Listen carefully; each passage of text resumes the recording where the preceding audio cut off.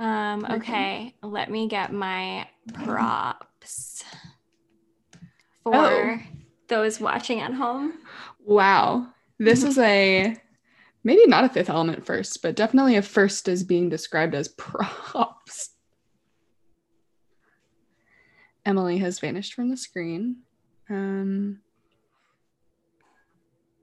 She has a nice altar in the background. Okay, I'm back. So I have this mug. Yes, I feel like I already know where this is going. So everyone, can you see? It's just a star mug. It's just a constellation star mug. Wow. And I use this mug to pour my freshly made cacao, ghee, cinnamon, nutmeg blend, oat milk. So we're going to pour and I need to do it up here. I want everyone to be able to see. If this spills, I'm going to literally die. Yeah, don't spill a drop. Oh God. Okay. Wow. Yeah, you're good. Okay. You're watching? It looks so good. Okay, watch the cup. Come on, cup. Oh, I'm smelling. Come on, cup. Oh, here we go. Oh, wow. Look what's happening. Ladies and gentlemen, this is not magic with a K. It's just magic with a C, and that is enough today. Wow. Yeah. I felt like this would be the audience to appreciate this. For those who are not watching, you're really missing some alchemy of mugs happening right now. As the hot liquid is being poured into the vessel, the constellation started coming alive on the mug itself. So I thought that was a great way to start this conversation, because we're going to be talking about science, of course. So, welcome to The Fifth Element, a podcast for people seeking intimate connection with their innermost self through holistic healing, cosmic consciousness, and radical rebirth. We hope each episode is an opportunity for listeners to join the collective journey towards intuition and integration.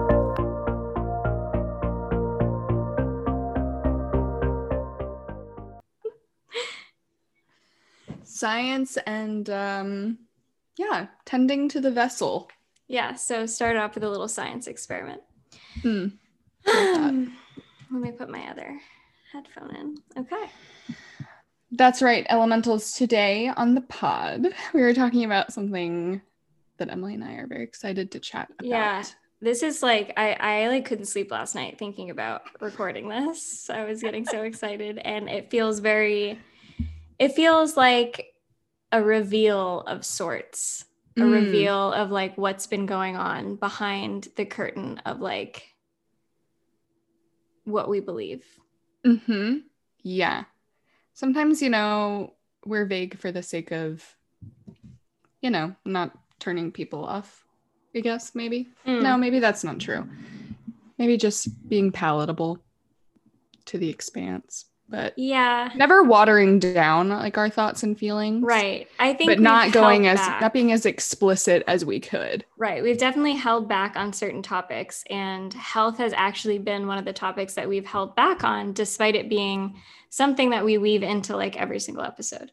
But because like health has been such a triggering topic for the year that we decided to start our podcast, 2020, for those who are just joining in this new year. It's been very interesting to have like very alternative and non-mainstream views about health and wellness during this time. So we're going to let everyone in on a little bit of that today. I'm so excited. I'm pulling up my notes. I have never had notes for an episode before, so that's how you know it's real. Like, nothing that I've ever talked about before, I've felt the need to like organize and like present. Right. So today we're going to talk about science and theories. Two of those being germ theory and terrain theory. Now, these might be new new concepts to our listeners. They might think germs, the concept of germs is a theory. Yes, actually, almost everything in science is a theory, because science is a fake thing. No, I'm kidding. Science is a, living process that is constantly being reviewed and tested and experimented on. And obviously it's man-made study of, like, I think you were saying earlier, Keely, before we started recording, like it's all in intellect rather than intellect and logic and reason. And so it's constantly changing, and it's open to interpretation and mistakes and updating and revision. So that's kind of what we're going to get into today. Yeah. And I think the only thing I'll add before we jump in is that maybe this is a hot take, but like science is a generalization of experience. It's not bio-individual. Right. So like you can't put every human with Lyme disease under a microscope. And if you did, you'd get different conclusions, because people have their own bodies, and thank goodness for that. So, we'll just move on. I feel like we've never been this like not vague, not on purpose. Like, we're not trying to be funny. We're actually like, or at least I'm actually like, what do I want to say? Despite my notes. Okay. So I guess to preface, at least I want to say that like all conclusions that I've ever come to in my life are based on like my experience and my intuition. And the beauty of that is like, you don't have the same intuition as me. So your experiences may have led you to believe other things about yourself and your body. That's great. I don't have to believe the same things that you do, and I don't have to live my life the same way that you do. This conclusion and journey that I've been on has worked greatly for me. I also have an experience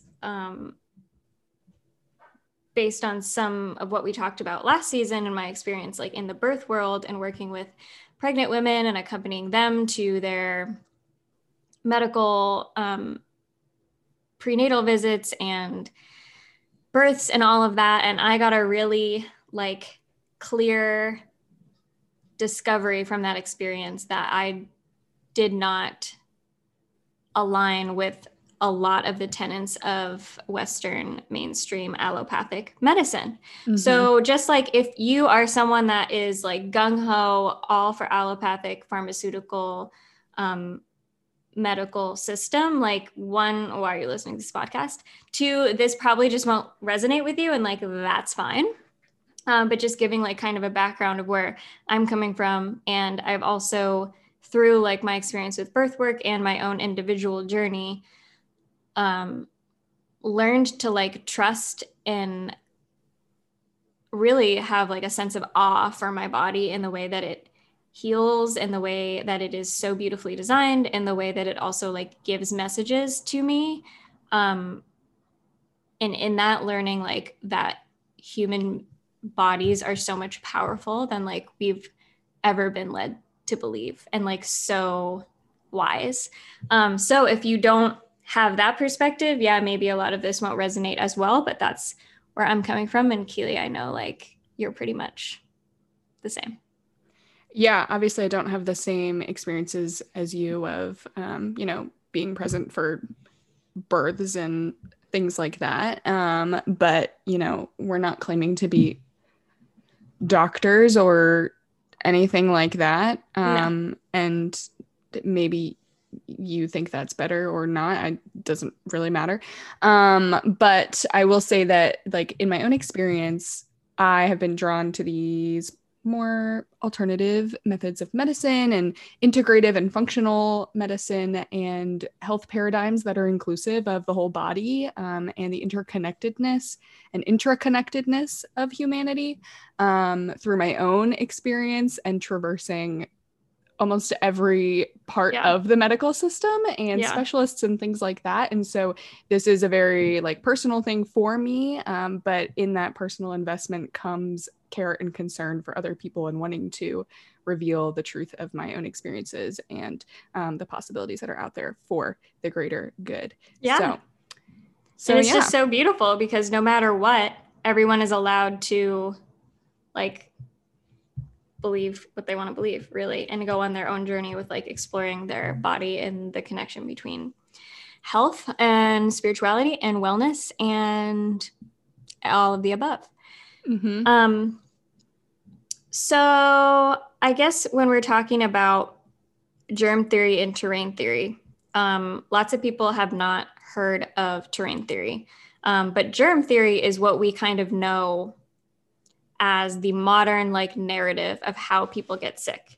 There are germs out in the world. There are viruses out in the world. There's bacteria out in the world and on each other. And essentially these things, these germs can like attack your body and like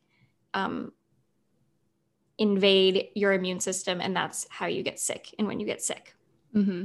So, and this arose after to throw another theory out there of there's this ancient theory of miasma, which was that the air was like bad or dirty, and that, you know, if you like went outside your house, like you would catch the air and, you know, get sick from that. And this has become obviously an obsolete theory. And well, sounds kind of familiar.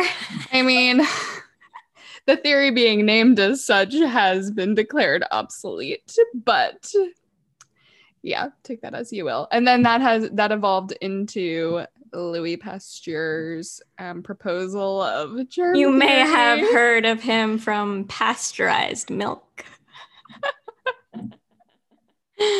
Pasteur. Amongst other things, yes. So he was a chemist. Yeah, a chemist. And yeah, like Emily said, germ theory is basically the assertion that germs in our external world cause disease. Mm-hmm. And there's nothing we can do about it except sanitize. Mm-hmm. So Louis Pasteur, he also like pretty much invented like vaccination.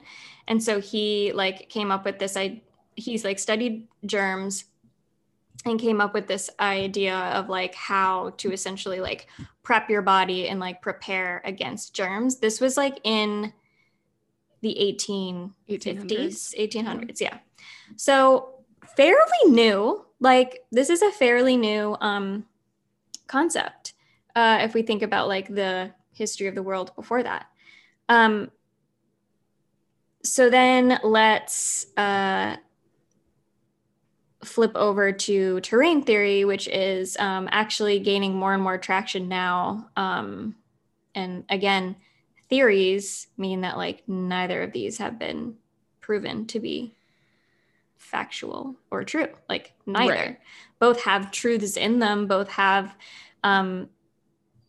evidence to back up certain parts of their findings, but it's kind of interesting to look at germ theory and see that it is just that. It is just a theory, just as terrain theory is. So if you're listening to this, so much more widely accepted. Right. And like if you subscribe to terrain theory as like the opposing viewpoint, then like you are like right attacked. Right. But like, yeah, and I have like the tea on that aspect. It has to do with the witch hunts of the 1600s. Which has to do with the patriarchy. Oh, well, of course. I mean, if we're talking about root causes, as we always do. Mm-hmm. So, well, let me just give the other like historical context of the terrain theory. Please.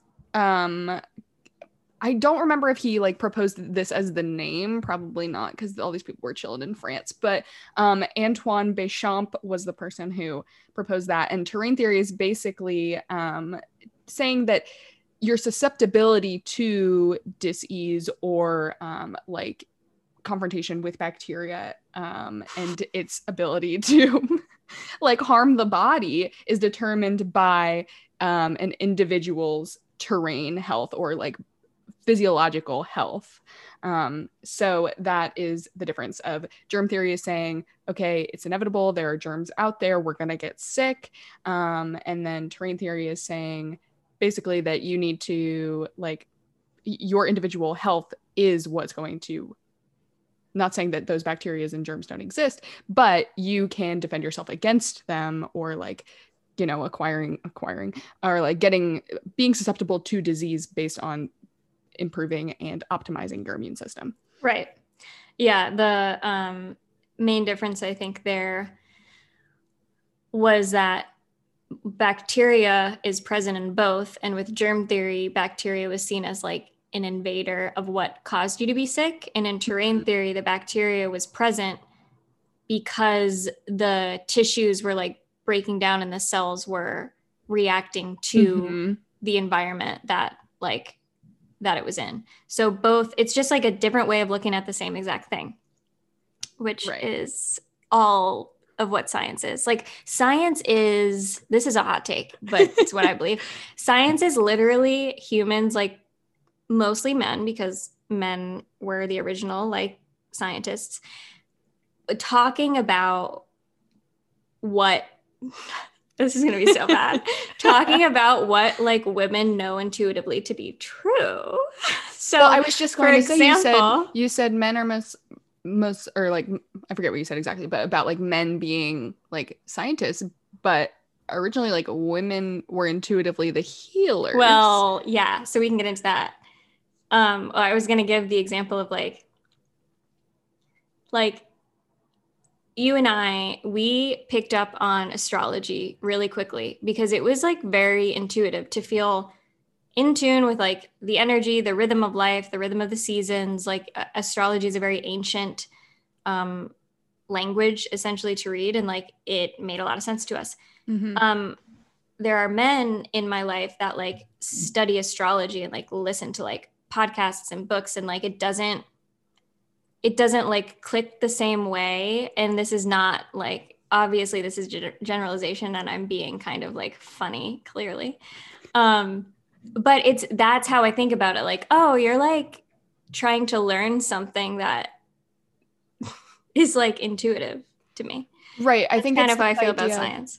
This idea of like mastery, like, oh, I want to learn something because I want to understand it. Like I want to like lord over this information. Right. But it's like, you can't lord over the cosmos. I mean, and look at what we've done to birth. Like, and this is kind of going back to the like start of kind of like the medical system and what Keely was referring to with like the women healers. Like what we've done to birth is completely tried to intellectualize it, medicalize it, make it very technological. And if anyone's knows anything about anything, birth is a physiological process that is best left like alone. Like you would never do what you do to a woman in birth. You would never do that to an animal when they were giving birth. Like you literally like leave the animal alone because you know if you interfere, they're gonna like attack you. But anyway, so yeah, I think it's good to kind of look at when this came on the scene. And I want what everyone, else was going on? Take us back to the 1800s. I was just gonna say, I want everyone to like close their eyes and think of like the earliest civilization you can imagine. What was the structure like? What was the setup? What was the hierarchy? What were the men and the women doing in the villages? What were their roles? You probably get this image of a hunter-gatherer type of society where the men are more doing the food collecting, they're doing the bartering, they're kind of working the land, they're building shit, they're doing like trades and negotiations and things like that. The women were basically running the community, they were organizing, they were, nourishing the community with food. They also were the primary healers of anything that was going on in the community. So because women were the midwives and women were the ones that like would deliver each other's babies, they also were just kind of like the family healer. So they were the ones with the knowledge of herbal remedies and things like which foods to eat for what and how to keep your family healthy, essentially. And there wasn't a lot for the men to do in those areas. When there was something wrong, like the local midwife or the local woman healer was called. And then if we think of the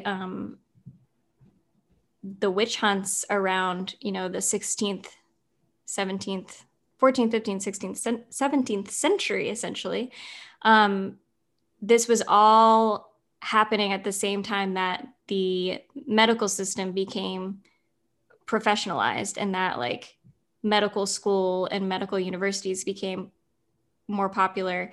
Obviously, women were barred from these. So along with kind of the takeover of the Catholic Church and like church in general, there became this like active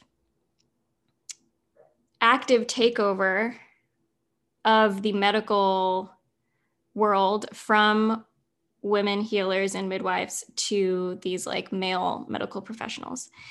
And this was done by, basically like propaganda. And if we look back at like the beginning of the church and the messages that they were giving about women and how, it was also like a class separation thing. So the ruling classes, the upper classes started to bring in these male medical professionals, even though a lot of the times they had no idea what they were doing. They were studying, these things that women had been doing since the beginning of time. A lot of these also being birth, or the main thing being birth in this situation. So the like rich ruling class would bring in like these men to deliver their babies, but women remained the healers and like the go-to people for like the poor and the peasant community for a long time, until like the real like witch hunts began, which are still going on, really. But before, so like to bring all that back to what we're talking about now, like before 1789, which is when like Louis Pasteur kind of came onto the scene, epidemic diseases were attributed to like toxins in the environment, like you were saying, like the air, or even like I read something about like astrology, like people being able to predict when like plagues were coming. And it was which very the stars have historically exactly predicted. Right. It and was continue very to do so. Right. It was very like spiritual, the way that people looked at illness. And so when the medical industry started becoming professionalized and the church started coming to power, they were like, this is me like projecting onto them, but if you study the patterns, it's very clear that there was a need to take back power from the people. So it was a shift from, disease is a kind of this like psychosomatic thing that's, based on different toxins and different environmental factors. And there's a spiritual component to it. And you can heal by laying your hands on people and with different like spells and herbs. And it became very clear that there needed to be a way for like these medical professionals to be useful and for the church to be useful in these scenarios. So it shifted from, honestly, like it shifted from like women healers, like laying hands and being able to like do like spells essentially, to what we think of now as like prayers and like the laying of hands by priests. Similar things, different vessels to do so. And so, that was kind of the time when the germ theory came on the scene. Like, how can we basically convince these people that they need professionals, like that they need us, that they need someone in power to like tell them something about their body that they don't know. Mm-hmm. Which, you know, we're talking a lot this season about codependency. And Yeah. this is another realm in which it dwells. It's not isolated to interpersonal and romantic relationships. It is everywhere in our society. And that's what a lot of systems and institutions thrive on, is our being dependent on Right. profitable industries. So like the healthcare system is one of them. And this is everything you're saying is like what laid the foundation, Right. the groundwork for this to happen. Right. Like setting the scene is really important for realizing, like, because it's pretty hard to think, like, accepting this is difficult because you have to, like, one, know that like you're more powerful than you've ever been led to believe. Like your body is so powerful and so wise, and like most people go their entire life without realizing that. And two, you have to kind of like take off your rose-colored glasses of all of these like powers that be and realize that there's kind of a more like insidious agenda at play. Like not that there's one, not that like obviously it's not like you go to medical school and you learn this. It's just the foundation that was set. It's the intention on which these things were built. It wasn't like a pure intention. It was a take back of power from like the people. Right. And I think a lot of people don't look at these types of things through a justice lens, or, you know, because it's not apparent. And like, yeah, last thing anyone wants is like another thing that they have to be, you know, walking on eggshells around thinking about or commenting on. But, you know, this is an important realization that people, or like awakening that people need to have, of like seeing through the fact that like, okay, you go to the doctor or the emergency room or something, and like obviously those people are trying to get you out of pain or things like that, but the system in which this functions and thrives on and is only as big and prosperous as it is because there are people in the background or preceding years and generations prior whose agenda in making things the way that they are operating today for the sake of making money or, you know, keeping people sick so they keep coming back. Yeah, it's a business. It's all for profit. And that's obviously not on people's, it's not in the back of the mind of the bright-eyed people who go to medical school and things like that. But, you know, it's something that we need to talk about because it's happening. It's looking at the system at large and realizing the greater implications of like what's going on. Right. Because if we think of the foundations of health,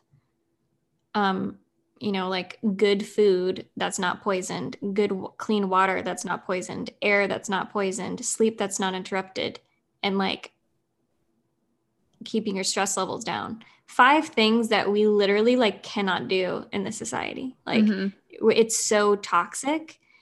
So again, it's not putting the blame on even people. It's just like what we've come to be as a society. Like we live with so many toxins that are like destroying our bodies. And we've talked before how insane it is that we have to have, or we choose to have air filters, water filters, blue light blockers, red light therapy, like all of these things to just get us back to homeostasis, like putting our money into things like organic, clean food. And it's really like jarring to think of how much effort it takes to just get back, to just get back to like our birthright as humans to live like in a pure environment that's like conducive to health. Right. And then there are so many just external factors that we can't avoid that prevent us from even returning to as natural and like authentic a state as we're meant to exist in.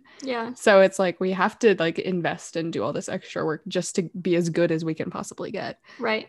So. And the reason for doing that is keeping your terrain, which is what we talked about earlier, like your body as in an optimal state as it can be. So when things like stressors and toxins, and I don't think of it as like disease or germs anymore, or like a bad virus, because if we're going to talk about the microbiome and gut health in a different episode at length, but I'm sure we'll touch on it here, like viruses are actually good. You have tons of viruses in your body, tons of bacteria, but like if your body's not in an optimal state, of course, like it's like not gonna end well and not gonna go well.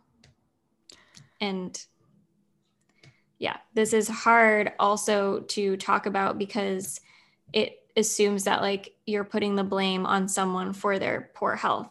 And like I think what we always try to get at is that like we talk about these things because we want to live in a world where like people are aware of the toxins, where glyphosate stops being sprayed on our food and we playgrounds. Right. So it's like we need to talk about these things and we need to not shy away from these conversations because it can be hard for people to hear. Like someone needs to be talking about these things so that we can stop poisoning ourselves. Right. Or even just like awaken to the reality that that's happening. I mean, yeah, and it's insane. It's not just some magic potion that kills your weeds, like, and thus improves your life. Like, yeah. I know not. It's really hard. And we've talked about like the pharmaceutical industry before. Maybe I feel like we've definitely like touched on it. But that is a big, like, whenever I have these conversations with anybody, I'm like, I just want you to like follow the money in a couple of these scenarios. Like for me, it's always easiest to start talking about this with people in the name of birth and the birth world, because it's very clear that like using drugs for birth is a very new thing. Like the human race has been like continuing without them for millennia. And so it's like, why is it illegal in some states for a woman to like give birth at home with no intervention? And why, when you give birth in the hospital, you can rack up like an $18,000 bill because of everything that's being injected into you? Like, it's not because they care about women. Newsflash. Like, I guess people just, I don't know. I think some people would just rather not know. And I don't know how you can live like that. I'm right. Like, I need to know like what everyone's doing to me, like, so I can act accordingly. Right. Like if you really think like medicine and like pharmaceutical drugs have advanced, then like why would Pitocin be so expensive, right? Like, and why do you have to stay on these things for life? Like it's really hard. And once again, I think this is rooted for both of us in a belief that our body is self-healing and like for good. Like your body exists to heal itself. Yeah, and that is exactly, I think, the discrepancy for me between germ and terrain theory of like, I don't understand why anyone would want to believe in germ theory, because terrain theory is not saying, you know, there are no germs. It's saying that your body innately has the capacity to protect you and, you know, heal and, you know, not lay victim to everything that it comes in contact with. It's saying that you don't need to walk around in a bubble or a hazmat suit, you know, to live your life and be okay. It's if anything, like calling you to be more in your power and more in your like responsibility, personally and socially, to do everything in your power to be healthy. Right. And to optimize your health and your immune system and just, you know, take care of yourself. Yeah. And I think that's an uncomfortable thing for people to want to accept, because there's the harsh reality that we don't live in a society that gives us the time, space, energy, or funds to live an optimally healthy life. Right. Exactly. Yeah. And I think exactly what you're saying with like the victim mindset, like what industries would crumble if we learned that our bodies were like destined to heal, and like that we could, with proper nutrition, sleep, and environment, that we could live healthy lives that don't need any saving from anybody. Like our economy would collapse Right. 1000%. Which is exactly why it's not widely accepted as scientifically valid. Right. And I can hear now people being like, the privilege. And I think I really let go of that, like, of shying away from talking about things like this when, I mean, honestly, it was like once again, when I was like living with pregnant women and witnessing birth, because everyone has a want to, like, the first things that you hear when like a baby is born is like, oh, at least like they're healthy, or like, happy and healthy is kind of like the key phrase for like what people deem as, a good start to life, just like 10 fingers, 10 toes, healthy.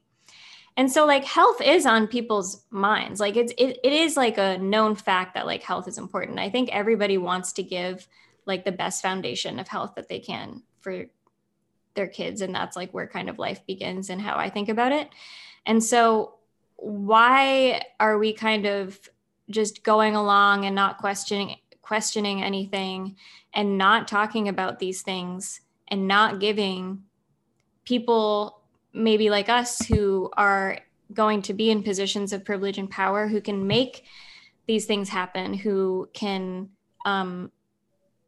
focus on programs that provide organic food to people in food deserts, who can petition against like incinerators in Baltimore being put next to schools. Like if we live in a world that like it just happened, like you just happen to get sick, like it just is going to happen to everyone. Some people are just born sick. It's like you're giving up on everyone. Like you're giving up on your fellow human beings. Like I see it so differently now. I'm like, I can't not talk about the effects of fentanyl during your labor and what that's going to do like for your baby. Like it's not shaming you for me to tell you that, because you deserve to know what's being done to you.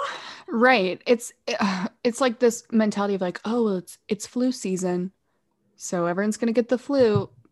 No. Right.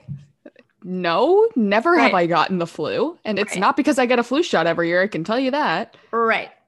And it's because this time of year rolls around, I feel the changing of the seasons, right? And I'm like, okay, let me start optimizing my immune system. Let me eat more biodiverse foods. Let me spend all summer out in the sun and, increasing my microbiome flora with chlorophyll-rich foods and all these things. I could go on and on because I think about these things all summer long as like, it's like, when bears like eat a bunch of food and then they go to sleep and hibernate for months on end. Like they have to nourish themselves preemptively. Like you got to think ahead. And again, there's privilege in having the time and, the energy to be able to put that work in. But at the same time, it's like, it works. So. Yeah. And if you if you're spending your whole life sick, then how are you going to have the energy to care for other people, or to educate other people, or serve other people? Like, it's okay to be healthy and live an optimal life. Like it's how you were designed to be. Like all of what we are seeing now is because we've like strayed so far from like our original design as humans. Like we used to not have to think about, oh, let me up my vitamin D supply because the seasons are changing. Like you just lived in accordance with like what the earth was giving you. Like you just we've also strayed so far from that. Like we don't eat in accordance with the seasons. Like how beautiful is it, and this way more than me, but like that the food that naturally like is growing from the earth at certain times of the year provides the nutrients and the vitamins, exactly what you need for that season. Like beautiful. Right. And like, spoiler alert for back to our glyphosate Roundup weed killer conversation. Like, Huh. weeds grow up out of the earth where they need to. Like, weeds are one of the most nutrient dense medicinal things on the face of the planet. And they intuitively grow up out of the earth in places where those nutrients are most needed. Mm. Mm-hmm. City blocks and City blocks, anyone? sidewalks where the earth has been paved over, things It like makes me that. like want to cry, like thinking about Like the earth is like looking out for us in ways that like we aren't. I'm literally gonna cry thinking about weeds. Every time I think about weeds, I get emotional. Like invasive plants, like they're not invasive. Like we dub like vines and like ivy as like invasive. Like they're just doing their job. Like you put that building there. Right. You're the one who brought bamboo over here to the city of Baltimore where it didn't want to be. Oh my gosh. And even this is gonna sound, I was hesitating telling this story, but obviously I'm going to because I don't care. Because once again, it's like if germ theory makes you feel safe and like allows you to live your best life, I love that for you. Like I don't need everyone to be on my side. Like I love that this works for me. I haven't been sick in 2 years. Like I'm thriving. And I was going to tell the story because when I was like researching germ theory and terrain theory, like at the beginning of last year, March 2020, like the beginning of the pandemic, because I was like, I'm not scared. Like, why am I not scared? Like everyone's scared of getting sick. And I was like, one, I'm just not scared. And then two, like, I know that if I am, like, I'm most likely to be fine. And I feel like in control over that. But that's what got me researching germ theory and terrain theory. And so there were lots of like scenarios that I had to think about to like see if I really believed like that germs weren't a thing. Like in one of them that I've thought about a lot because, and once again, it's going to come back to birth. I'm sorry, everyone. But don't apologize. Leo rising birth keeping. Right. One of them, this is like my passion area in the birth world, like letting people know like how we freaking got to where we were, where we are. But one of them was that, you know, so after men took over the birth world, like, you know, smeared midwives and like pushed them out of their ancient roles, there was a sharp like decline of maternal mortality when hand washing came on the scene. And so this has been, you know, attributed to like, well, of course, like because these, you know, male physicians, these like OBGYNs, I guess they would be called today, would literally go from like prepping like a dead person's body to like delivering a baby, like, and there was no hand washing. And so a big, you know, defender, I don't know the word, cause of like germ theory or like proof for germ theory is that like, okay, well, look at what hand washing has done. And I had to sit with this for a while because I was like, yeah, like, But then I was like, this is going to sound crazy, but and I feel like I almost have to weave in another story before I say this to justify myself. Like there have been so many instances in like the birth world where the power of like the mind body, the psychosomatic connection is like proven to me over and over again. One of the most recent stories that I've heard that like proves this to me was a woman was hemorrhaging after birth. So like bleeding a lot, but also like obviously like losing consciousness and fainting because like bleeding isn't inherently bad. But she was really like, you know, she was probably going to pass out. And the midwife told her like, or the birth attendant that was there was like, okay, I'm going to go make you a tea that's going to stop your bleeding. And when you drink the tea, like, I'm going to tell your body to stop bleeding. I'm going to tell your uterus to stop. So she goes downstairs and she just boils a cup of like green tea. Like there's no specific herbs or anything in there that's gonna like stop the bleeding. She brings it back to the mom and she's like, your bleeding will stop now. She like gives it to the mom. The mom takes a sip and sure enough, like her bleeding starts subsiding. Mm-hmm. And like those stories are not rare. Like talk to anybody who, even like placebo effect, like it works. Like your mind is so powerful. Right. And it works without putting your body at the expense of harmful chemicals or like foreign substances and things that it doesn't innately have. Right. So to bring that back to the hand washing and the vagina thing, I was like, well, what if the intention of this person going from dead body to like birth, you know, like tragic situation to, you know, witnessing a more like sacred ceremony? What if the pause in between that they're taking to wash their hands is not actually the process of sanitation, but they're more like cleansing the energetic space between the two events, and then entering into like the flip of like, or the thought of hand washing and sanitation being more of like, I need to be clean, or like I need this to be like a sacred start or like a fresh start. Mm-hmm. And just knowing what I know about like the cervix, I'm like, she would respond well. She would respond well to that energy of like sanitation. Like maybe it wasn't actually the germs themselves. So, but even when I hear myself say that, I'm like, that's a little out there. But I think that but also like ritual like cleansing is right. everywhere. It's in the Catholic Mass, like in the liturgy of the Eucharist. It's, you know, water in and of itself is just such a spiritual thing. Yeah. So I mean, yeah, that's true. Like water, I didn't even think about that because like, you know, they didn't have like soap, just like water. But yeah, so I mean, it is getting to the point where I'm almost like at that point where I'm like,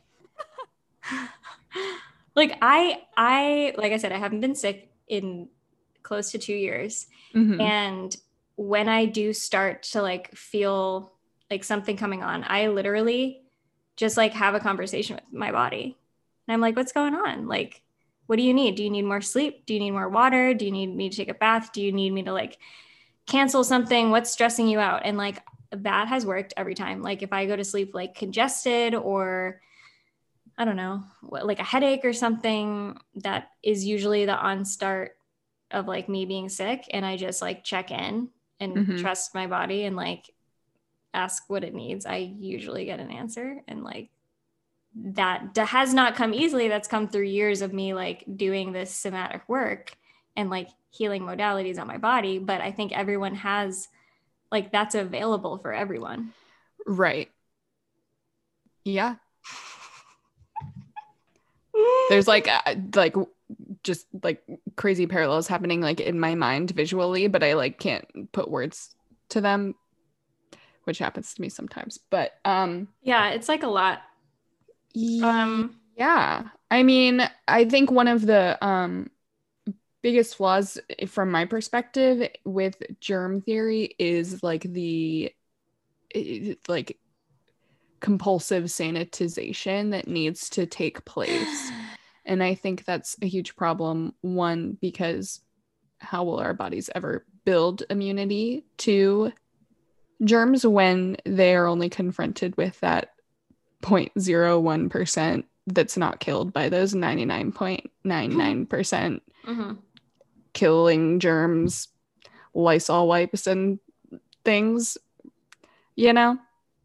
Mm-hmm. Like we need to build immunity. We need to like be confronted with things. It's like when I feel like I always hear like when my parents and like grandparents like growing up, when one kid got chicken pox, like they put all the kids in one room so they'd all get chicken pox at the same time, because then you like build immunity to it. Mm-hmm. Yeah, which is another, chicken pox was another hole I needed to go down because I'm like, okay, what about contagiousness? Like if germs don't exist, then what about contagiousness? And a lot of, once again, this is like a working theory, like just the same as germ theory. Like it's the same type of scientific label. They're both theories. But this theory was really focusing on like environmental toxins. So, you know, usually if there was like a chicken pox party, it's within the same like town or school or something. So what is in the like local food, like what is everyone eating in that town, what's going on like with the weather, or the air, or what environmental factors are being what toxins are being affected, and like especially with kids, and like with now everybody being on like the same like vaccination schedules, it's going to be like pretty common that certain symptoms of illnesses pop up around the same time for kids. So like, yeah, the concept of chickenpox parties I now look at like really differently, because it's not like, oh, chickenpox is just like jumping from my skin to another. It's like my skin to yours. It's like what. Yeah, it's a really exciting way to look at things. I don't know. I really like it. And it, I think, like exactly what you said, gives you more power and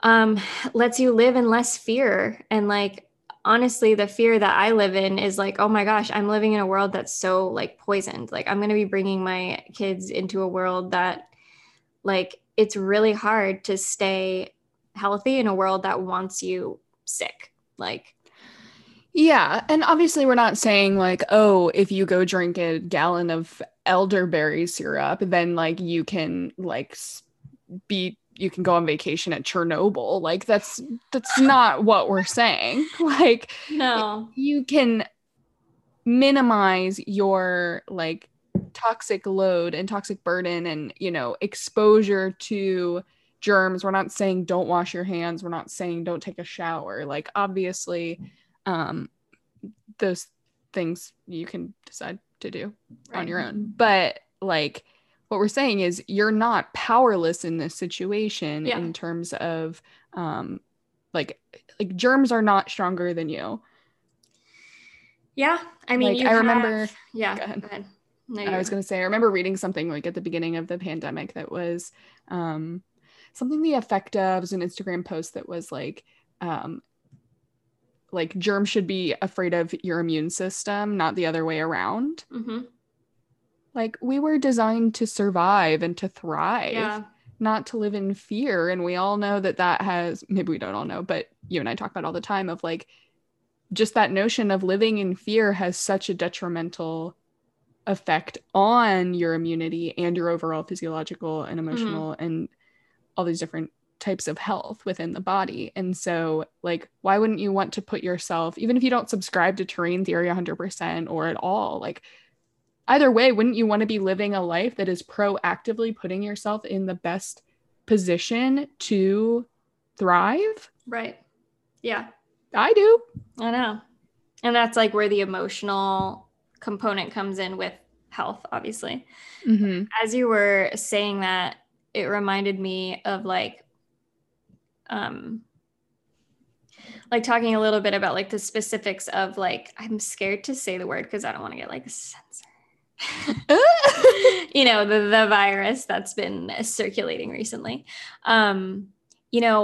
There was so much talk, and there still is, about like this concept of comorbidities and underlying conditions. Mm-hmm. And I was like, oh, like we're talking about terrain theory a little bit. Like all of a sudden y'all are talking about terrain theory when it suits your narrative.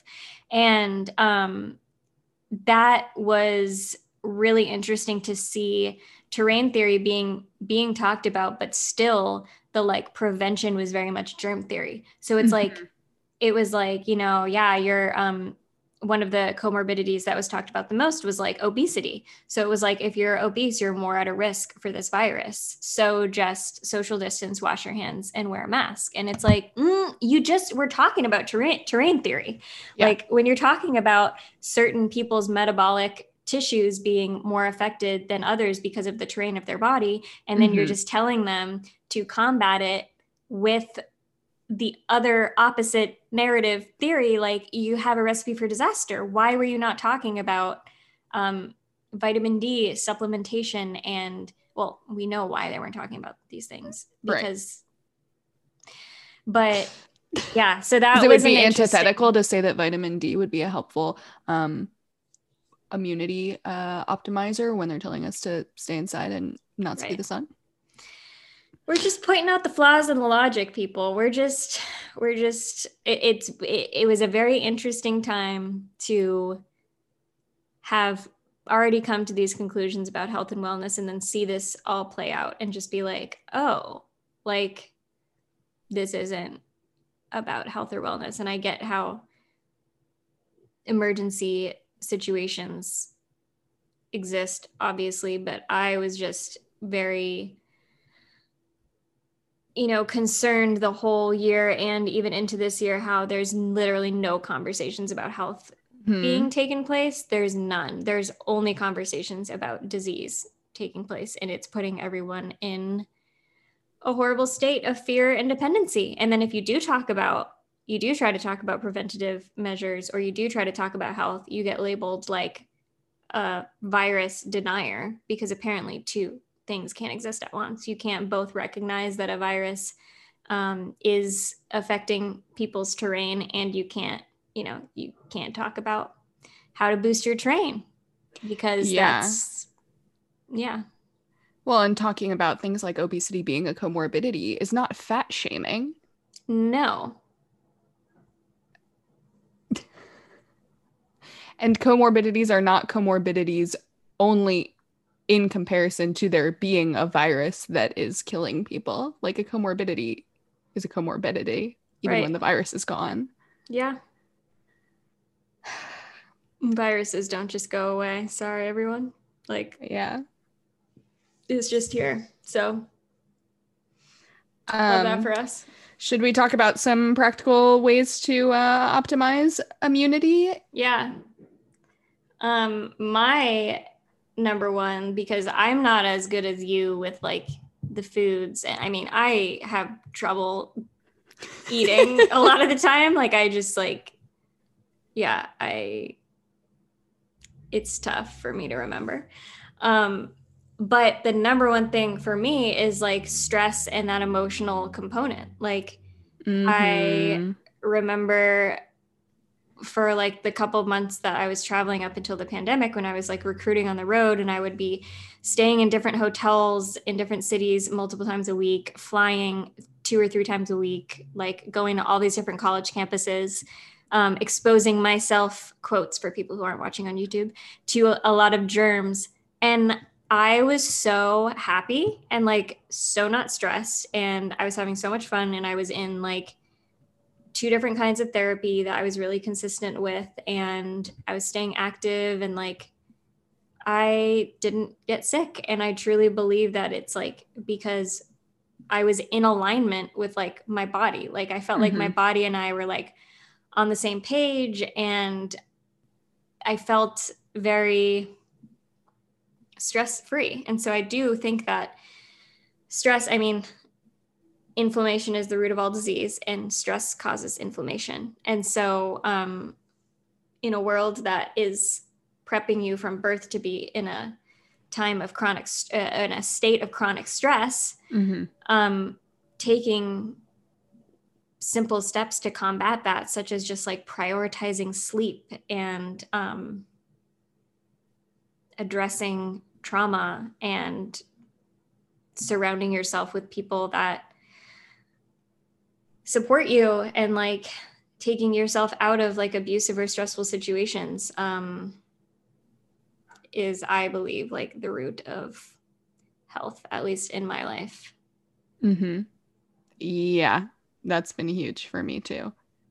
And I think it's something that people don't think about, of like, like when you're stressed, it, again, like you said, forces your body into a state of like inflammation more so than usual, and like releasing histamine, and which a ton of people have intolerances to, and we're eating inflammatory foods, and we're in front of inflammatory lights and things like that. There's so much stuff going on, and stress just really triggers that in a deep way and also perpetuates it. And it's much harder to heal from like chronic stress, things that come up from chronic stress like adrenal fatigue and things like that, But there's lots you can do to help with that. Obviously, identify stress triggers and factors in your life. Eat lots of adaptogenic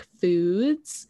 Ashwagandha is a great herb if you're looking for supplementation, things like that.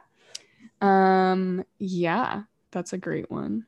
Yeah, it needs to be a conscious choice, like to take responsibility for your life and your health. Like you need to make the choice to start questioning things and take responsibility, which is really hard. Like I think about a lot of women that I know that are trying to transition off of birth control in hopes of like having kids maybe in the next couple of years.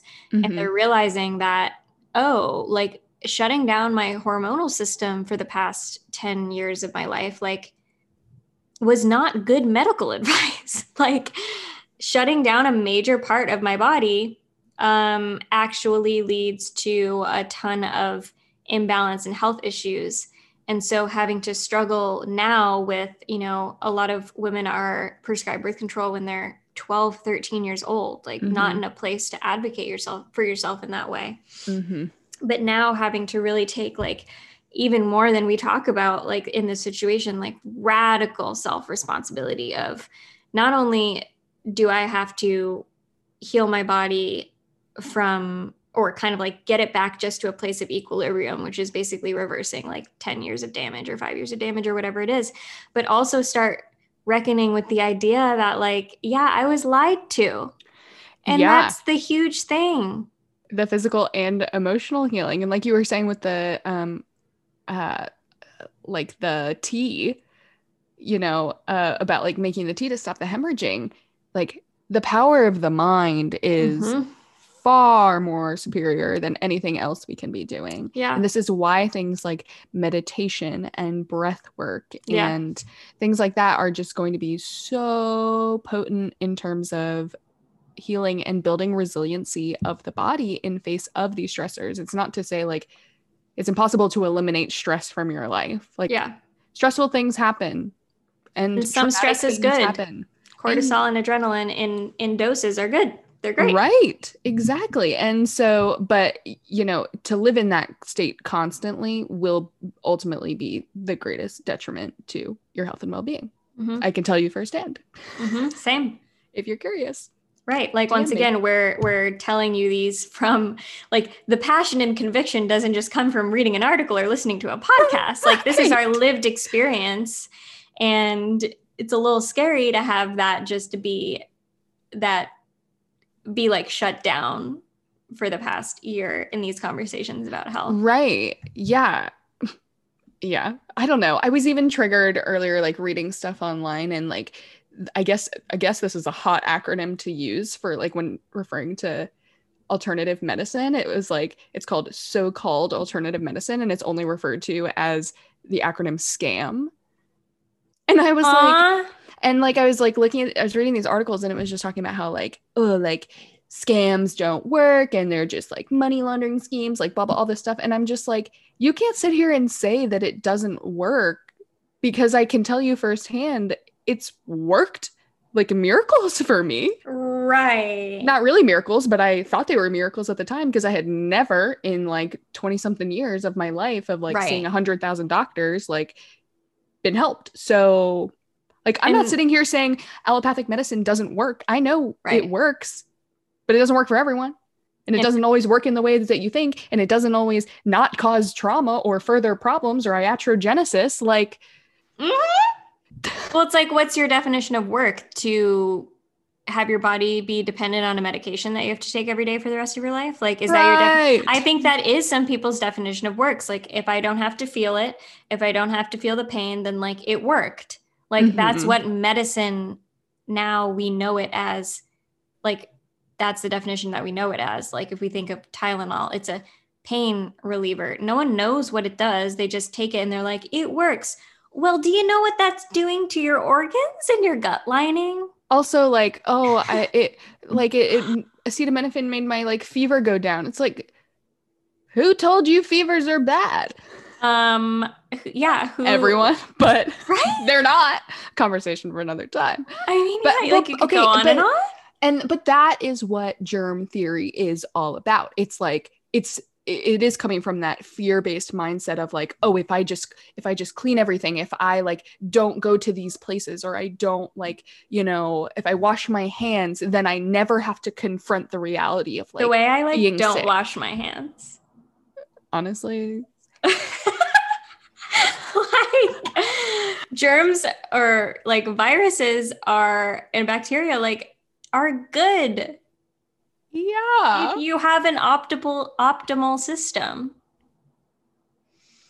It's tough. You have to relearn everything you know. You need to realize that you've been lied to. And some people are going to live their best lives never diving into those things. They're going to turn this off. They're going to go back to their lives and they're not going to be changed. And like, that's fine. But I know that's not the type of people that you and I are. Obviously, we like dive into everything really deeply and like that's worked for us. But blame it on the eighth house, people. Sorry. I mean, Aquarians, they're always looking towards the future and like, the future ain't bright, folks, on this path. So we gotta shift something because this situation of how we're viewing health, it ain't working. it's not sustainable. Because guess what? When COVID is over, a new virus is gonna come on, and then in a couple years, another new virus. Because we live in a world of like bacteria and viruses, and it's okay. Yeah. And I do want to acknowledge, like, I think I could see how absolutely like triggering and hurtful it would be to hear, like I mentioned Lyme disease at the beginning. And, not every person who gets bitten by a Lyme-ridden tick gets Lyme disease. It's the reality. Like, there's a reason for that. And, it is probably like, I know Lyme is like a very serious and like life-altering illness. And I'm not denying that in any way. If anything, I'm like bringing light to that, because to hear that it could have been prevented, right, is like a really hard thing to like know. But I think all the more reason to bring light to it of like, yes, yeah, exactly. I don't want the people that I love or anyone at all to like have to go through that life, right. And to, have to be so on top of it and take so many medications and antibiotics and bee venom therapy and all these other things, right? Just to, again, get to an equilibrium where you can like function.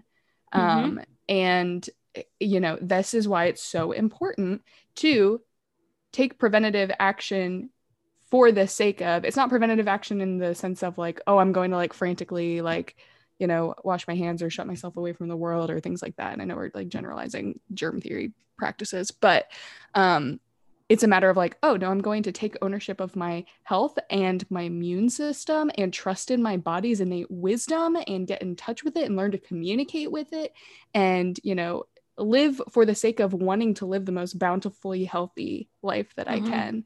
And again, to thrive. Yeah. You have the power to put yourself in that position. Like, exactly. Nobody wants to talk about that. Like, that's incredible. Well, the human body's incredible. Right. And I think that people that do have experience with those really complex, debilitating autoimmune disorders like Lyme disease, like we both know and love people with Lyme disease very close to us. And it is equally as harmful to like, or I guess what I was trying to say is people that have those conditions and have those experiences of like coming up against blocks in the like the allopathic, like Western medical system of like, we don't know how to handle this. Like, this is just a condition that you live with. And then they find things like bee venom therapy and like, all of these different types of scams, like alternative therapies that change their lives and allow them to live their lives again. And like, that's what we're talking about in that, like, you've been lied to, and lots of people with these conditions have been lied to blatantly to their faces, and they have to choose resilience in that moment to keep fighting for like the knowledge that they know that like they can heal, because they're basically told like, you're just going to live with this. And that's Right. not true. If they're told that there's anything wrong at all, sometimes you're the one who's told that you're lying. Oh, yeah. I mean, Right. I mean, the trauma, there's so many levels, but I think back to practical ways of oh yeah, sorry, we went optimization. this is like the one, probably even more than birth, because I think birth ties into this. Like, I could Mm-hmm. talk about this for the rest of my life every single day. I'm Yeah. so like passionate about healthcare and bodily autonomy and like freedom and sovereignty and taking responsibility. Like, it just is, it's life. Like, this is the root Right. of life. Do you Yeah. want to live, or do you want to like be decaying and rotting away? Hmm. Yeah. And you'd think like the healthcare system would be like trying to help you live more and at your best. But alas, anyways, okay, so I would say my greatest like practical advice just from my own personal research and experience and everything is like heal your gut, heal your Yeah. life, people. I Yeah. mean, Gut. like gut health is like a hot topic because you know there's all these like people selling probiotics and kombucha and all this stuff, which is great. But it is not just like a new diet fad. It is absolutely undeniably so important. It's the oldest fad in the history of the world. Like, Right. it's everything. Right. And so, I mean, your gut lining, I mean, your gut houses 70% of your immunity, your immune system, and 80% of antibodies are also housed in the gut. And I mean, if you think about like, oh, what is the gut? It's like where you like break down and digest food, and then the nutrients get absorbed into your body, and your body like knows where to send each thing, right? And like one, goals, and two, I mean, not goals, like we already all have that, but like I mean, goals that we amazing. possess that. Exactly. Right. And so wouldn't you want that thing to be something that you intentionally like care for and love and nourish and speak kind words to? Maybe not that far, but like, I mean, Definitely that far. Your gut lining is a single cell thick. And so you can imagine how fragile it is. It's one cell thick, people, like one cell thick. So it becomes hyperpermeable, meaning that the nutrients leach out into places and like get lost when we don't take care of the gut and heal the gut and strengthen those walls, those cell walls and things like that. So it's so important to be eating like warm and nourishing foods. Like, it's cold outside. You shouldn't be eating cold foods. You should be eating warm foods. You should be eating. This is my like campaign for the year. Everyone needs to get on the train. Soup is the new cereal. I eat soup for breakfast every day, and I look forward to it every morning when I wake up. And like, you know, we need to be eating healing foods, probiotic foods, prebiotic foods. Take a supplement if you aren't getting enough of that in your foods, which you probably aren't. And I mean, there's 100 other things I could tell you. Aloe vera is working wonders, and you know, it's just so many things. But what I'm telling you is, if you're constantly like using like endocrine disrupting, I know it's a different system, but it's all connected, like endocrine disrupting, like sanitizing products and shampoos and things like that, it's throwing off the balance of everything in the body and like killing your valuable gut microbiome flora. And it's just like really like I'm getting distressed. Yeah. Just like No, we're gonna do an episode solely on gut health. Oh, that's true. I'll save we'll get into that. But as you were talking, I don't know how we're going to wrap this up, but one of the last things that I want to say, because when you're talking about gut health, and I'm just thinking about how pretty much everyone I know like has some digestive issue or another, or some like pooping issue or another, or, you know, we have these like colloquial things that we say, like, oh, trust your gut, or like my stomach's in knots, or like I have a pit in my stomach. Like, we know that this is an emotional center of like, right. And so I just want to leave people with, I'm probably going to say stuff following this, but you know, this is one of the takeaways that I want to leave people with, is like, you are not meant to be living in pain or discomfort. Like, it is not normal for you to be constipated. It's not normal for you to have diarrhea. It's not normal for you to have stomach aches every day. Like, it breaks my heart to like cramp and be in pain on your period. Right. Or to have headaches every day. And like, I'm speaking from, I don't know if I talked about this like last season, but from like age 11 to 18, I had stomach aches literally like every day of my life. And every doctor, anyone, like, no one ever made the connection to me between gut health or just gut health in general. It was just like looking at like what was wrong with me rather than like boosting my gut health. And especially not like the emotional. Well, I was just going to say, and not looking at what was affecting my gut, because the gut and the brain are like, yeah. So it just breaks my heart when it's just like, oh, like it's normal. You'll just like, like some foods just like don't sit well. And sometimes you don't poop for a couple days and like, it's fine. No, it's not okay. Like, you deserve to live a pain-free life. Like, you deserve to thrive every day of your life. And don't like settle for constipation. Like, don't settle like to live like that. It sucks that people have been fed this lie, and people have been lied to into like thinking that pain and discomfort is just like what you have to live with as a human, and especially a woman. But like, it goes both ways in these scenarios.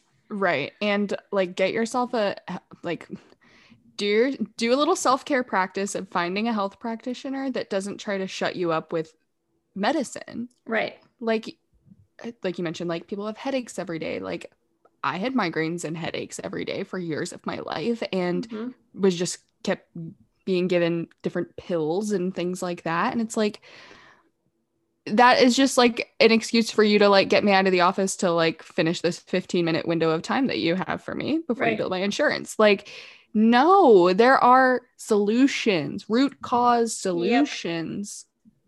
Yep. You deserve that. You really do. Well, I hope this conversation was everything you hoped and dreamed it would be, Emily. I guess you didn't dream, you didn't go to sleep. Yeah, I was really, this is really I don't know when this is going to be released, but, well, yeah, it will have been released by now. Be dropping a video, much more concise, going into like, in the context of birth, like, how did we get here? But it's very connected with the medical industry and the healthcare system. So I'll let everyone know where to find that at the time. But it's the most important conversation I think we could be having right now, in my opinion. Yeah, I'd agree. Like, yeah.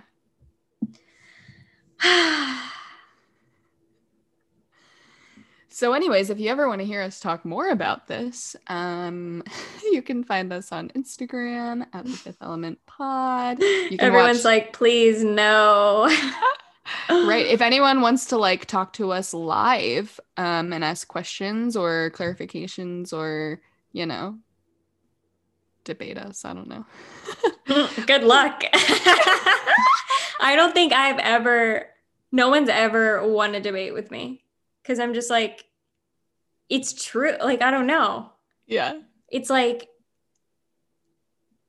yeah, I'd love if someone wants to challenge that. I'd love it. But like, just know that I spend 99.9% of my time thinking and studying and reading about these things. So bring it on. Yeah. Well, if you do want that challenge in your life, you will be on Twitch streaming live. So you can talk to us in the comment section. I'll warn you, Emily has Mars in Leo. I have Mars in Pisces. House. So I'll be a little more, Pisces in the 9th house. So it will come from a place of intellect, my comebacks, but it will be a little bit more emotionally like, grounded. Wow, that makes so much sense. Yeah. Wow. I'm right, because I know what I'm talking about, and like, I do.